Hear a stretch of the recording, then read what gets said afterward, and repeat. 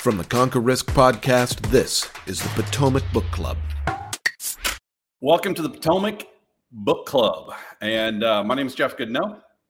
One of the things I want to make really clear is that I know I'm not gold, silver, or bronze because this is the book club number 4. So the only goal that I had was primarily to pick any book that would allow us to have a little more fun than Christopher's book last time. All right, so we're going to crush it. All right, so this book is from Gary Vaynerchuk. If you haven't seen, heard, read, looked at anything about Gary V is what he goes by in social media and so forth. You're in for a rude awakening. Transparent, honest, brutal truth. That's about as easy as I can sum him up. This book, Crush It, was written in 2009. So it's kind of funny. There's a few things that'll be maybe not apparent now, but the big takeaway for me was just his transparency and the use of the internet has been absolutely amazing. I want to read something real quick, 2 sentences. The changes that will be wrought by the internet are fundamentally transformative to content and commerce as the printing press. It's a whole new world. Build your personal brand and crush it. All right, Manish, you told me you were mad, not mad. You thought it was funny. You said, hey, man, you're telling everybody to leave the company and go do their own thing. Look, I don't see this. I want to start with this. I don't see that as the case. It's hard to go out and do your own thing. But understanding this book gives you some insight into Potomac and some of the things that we've done to have our own business explode. If you are not taking the internet seriously, you're missing out every single day. So, Jordan, I want to hit you first, if you don't mind, because the first book club, you said something about the founder of Ritz-Carlton, and that was he trusted in himself at all times. And that was your takeaway then. What do you think about this book? This book, the thing that I really appreciated was when he said that it's not about how many followers you have, but the quality of the followers, like how passionate they are about the brand. So for Potomac specifically, compared to other people in the industry, we don't really have a ton of followers, but if you're following us, you can see we have people that are really bought in. So if you go on a daily basis on Twitter, we have a ton of people that comment on everything, that interact with everything, and want to see what we're going to do next with the brand. And I think there's a lot of companies that do have a lot of followers, and it's all kind of smoke and mirrors. They don't have engagement. They don't have people that really care about the brand like we do. So I think in that regard, we're doing really well. And that's something that I appreciated. And as we scale this business, as you like to call them fanatics, Jeff, we're just going to get more and more. Yeah, I think so. I think you're spot on there. And it's interesting because the follow-up to the statement, the 2 sentences I read, were basically asking a couple of questions you need to ask yourself and so forth. And one of them was about building your personal brand. Now, you don't have to go out and do your own thing to build a personal brand. Martina, you and I had a great podcast not long ago about NFTs and got a little crazy. And we've had some fun sparring about movies and TV shows and all kinds of things. What was your takeaway? My favorite one, I think it's when he talks about the authenticity, just being real and just being yourself. I mean, it's hard to be yourself because, other people can judge you and other people can, if you're different, then people are going to treat you different as well. But that's something that you have to own up. And he's one of the most different people on the internet, I feel like, because he's just, I don't know, he's different. He tries so much, but in a good way. And it's good to be authentic. And we as a company are also that way, like very real, very transparent. And that's something you don't see everywhere, but I appreciate that a lot, that companies, but also people are real. Yeah, I figured you would like him just because he's an NFT fanatic. Also, and it's cool, like his story of the baseball cards, how everything started in the physical world, and now it's the digital world that he's in. So that's also cool. Well, and not everything here in the book relates to work. So, I mean, is there anybody else that has something that sort of they can relate to their own personal situation as opposed to work or building a brand or anything of that nature?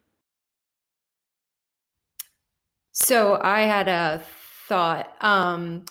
I thought it was funny how it was from 2009. So we're like 12 years later. And he says in the book about you're going to be able to pick up the remote and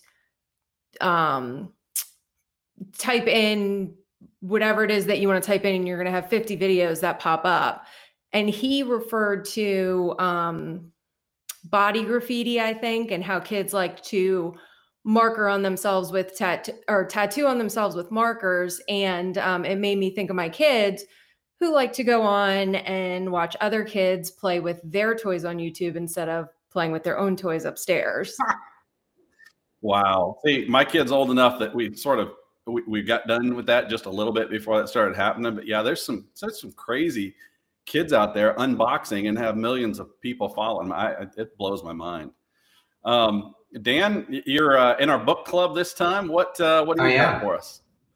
No, I thought that there was something interesting that he mentioned about kind of the middleman being eliminated. And that's kind of interesting, number one, I guess, because I think Christopher wrote a blog post to this effect, right? The death of a wholesaler, or I don't know exactly what the title of the blog post was. That's interesting because number one, it's true. And number two is because I spent 10 years as a middleman, right? I had a role where I sat in institutional sales, and my clients were hedge fund managers and mutual fund managers, people like that. And, my job was to kind of connect them with the resources within our firm and, get paid for it through trading commissions.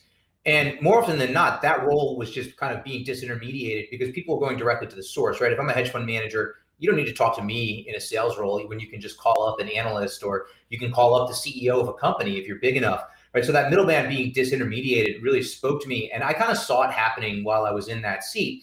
And it kind of led me to create content, not in the way that, Gary Vee's talking about on the internet because, compliance reasons when you're sitting in that seat. But, I got my CMT designation to kind of be differentiated relative to the thousands of other people who sit in these institutional sales seats and kind of just do nothing but pass information back and forth. I wanted to create content. So I went out there and got a CMT designation. I took the tests to become an analyst so that I could write content and be different that way. So that really resonated with me because, like it or not, the middleman is being eliminated across the board, right? People can go directly to the source, whether it's, punching up a video. And so that's really interesting. It's happening. I think that people who are in a quote unquote middleman situation do need to figure out how to differentiate themselves because your role is going to go away. Right. It's interesting. That was super interesting. No, I'm with you, Dan. I see this all the time, right? I work with a lot of different companies, not just advisors. And I see sort of the same old architecture for how to do things over and over and over. And I've said this before, and it shouldn't be like, mind blowing, but if you want to be different, you have to, be different. And so that's sometimes we do things just for the sake of, okay, this is the way it's always been done. What can we do just to change it up? And that allows us to stick out and to your point, be differentiated. Yeah. And I think being differentiated is a big deal, even taking it a step further, right? This book was written in 2009. And I think a lot of people, obviously Gary Vee has a huge following, and a lot of people have bought into that. You just get yourself on any social media platform and you can kind of see the Gary Vee blueprint on a lot of people. So to me, it's always so in 2009, this was a novel idea. In 2021, it's not as novel. So to me, I think even within this concept, figuring out a way to be different is going to become really important because, the last thing you want to be is quote unquote consensus. If somebody called me consensus, I would take that as an insult. Well, that's, one of my things as I look at business and even personal is a lot of times when you look at a feature, an app, some sort of a widget, it's like there are certain features that are differentiators and over time they become requirements. And I think this is kind of where, I guess that's where I'm suggesting we're going. In 2009, it was an absolute differentiator. I would have thought by now it would have been more of a requirement. I think we're still in that differentiation stage. I had an advisor tell me just the other day that he thinks it's 5 years before anybody catches up to us. And I don't say that to make us sound like super special, but just the way we are approaching everything that we do is still ahead of the game, ahead of the curve. So let's see, who else we got? Manish, what you got? Spitball? Throw something out there. I guess first shout out to Jeff for picking a book that tells all of our employees to quit. That's first and foremost. Hey, and that was the exact message. That was the exact message I sent you halfway through the book. But trying to lower labor costs, bro. The rest, right? The rest of the book picked it up. obviously, look, I could have written this book. I'm a Gary fanboy. There's no hiding that. And a lot of what he says is obviously just selling stuff. But the thing I love the most was, I think it was page, let me see, I have it down, page 119. From a business standpoint, a business owner standpoint, it was roll with it.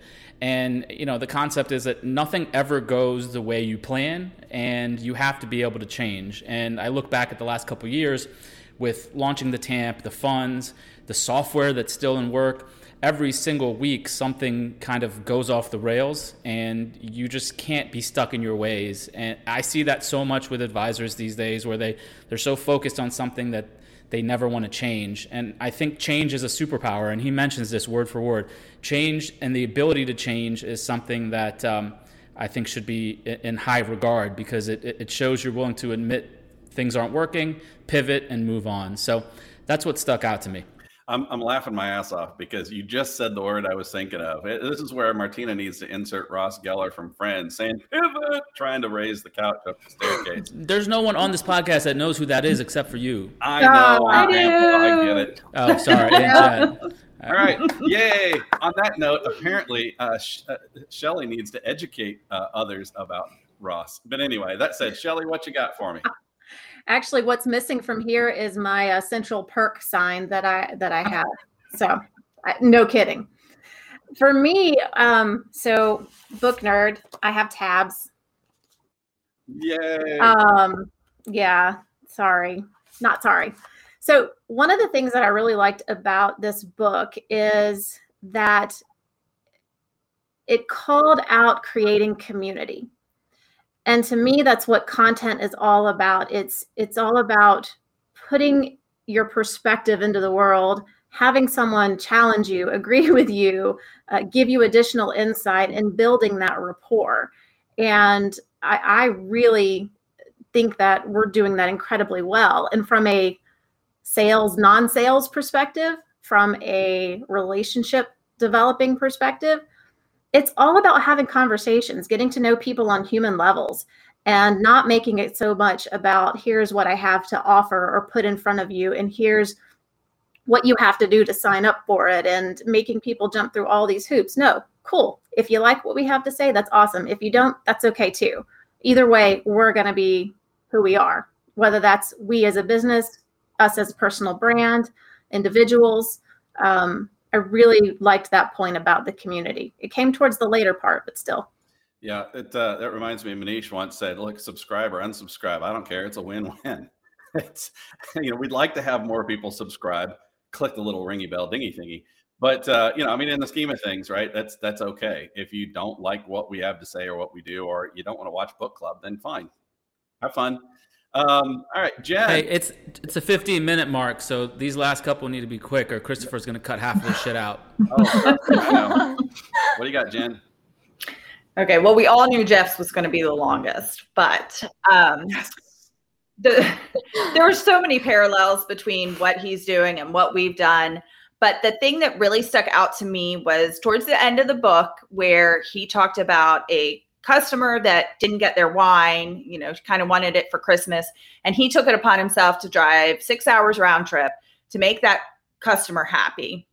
And to me, that was awesome, because he was leading by example, and he was showing all those employees that they can go above and beyond to provide a good customer service. And I think that was really, really powerful, just to show everybody, like, go out and make it right. Yeah. And do the right thing. Just do it. Yeah.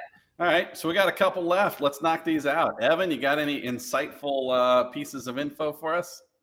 Yeah, I thought it was great where he, touched on all the great strategies you can use to use Twitter, Facebook, things like that. And then he just reminded everybody that says another thing you'll need is patience, because obviously you can have all these tools, but it's going to take time. It's not going to happen overnight. So I thought that resonated pretty strong with me. Gotcha. No, you're absolutely right. And as we round this out, Miss Kayla, what can we hear from you today? Yeah, so I really liked the book, and I thought what I found most interesting was how he said to engage with your audience. And I think some of the book is a little outdated, and I felt like earlier in the internet, I didn't see as much engagement. When I like a product, if I can't buy it, I feel like the best thing that I can do is still be a hype woman and, give a like, write a comment, because those things are viewed by their metric for marketers, etc. And so now I still engage with content that maybe I can't purchase, but what I've been noticing in my personal life is I'm getting comments back from the creator, which has at first kind of freaked me out. I was like, uh-oh, am I doing something wrong here? But no, it seems like a lot more creators are getting involved in contacting you back if you leave them a positive review. Sure. No, that's awesome. So, I mean, again, 2009, crush it, Gary Vee. So what's the final vote? All in favor saying you like this one? At least better than Christopher's book? Oh, yeah. Well, everyone likes it because it was 120 pages and it took 15 minutes to read. That too. Hey, I am not a dumb guy, okay? All right, that said. There is a follow-up book to this one. There's a book called How I'm Crushing It. So if you want to kind of round this out. No, that's a great point. And it is, of course, a little newer. I think it was 2013 when that one was written, if I recall. But anyway, thanks for listening to our Potomac Book Club. We appreciate everybody joining in here. Yeah. Industry gossip. Who charted? Drink with Ops. No, drink with me. I don't care. Hey, that said, we're here. We're honest. We're transparent. We're having fun. Join us by hitting the little subscribe and the notification bell, and it's all good. Adios. All opinions expressed by podcast guests are solely their own and do not reflect the opinions of Potomac Fund Management. This podcast is for informational purposes only and should not be relied upon for investment decisions. Clients of Potomac Fund Management may maintain positions in securities discussed in this podcast.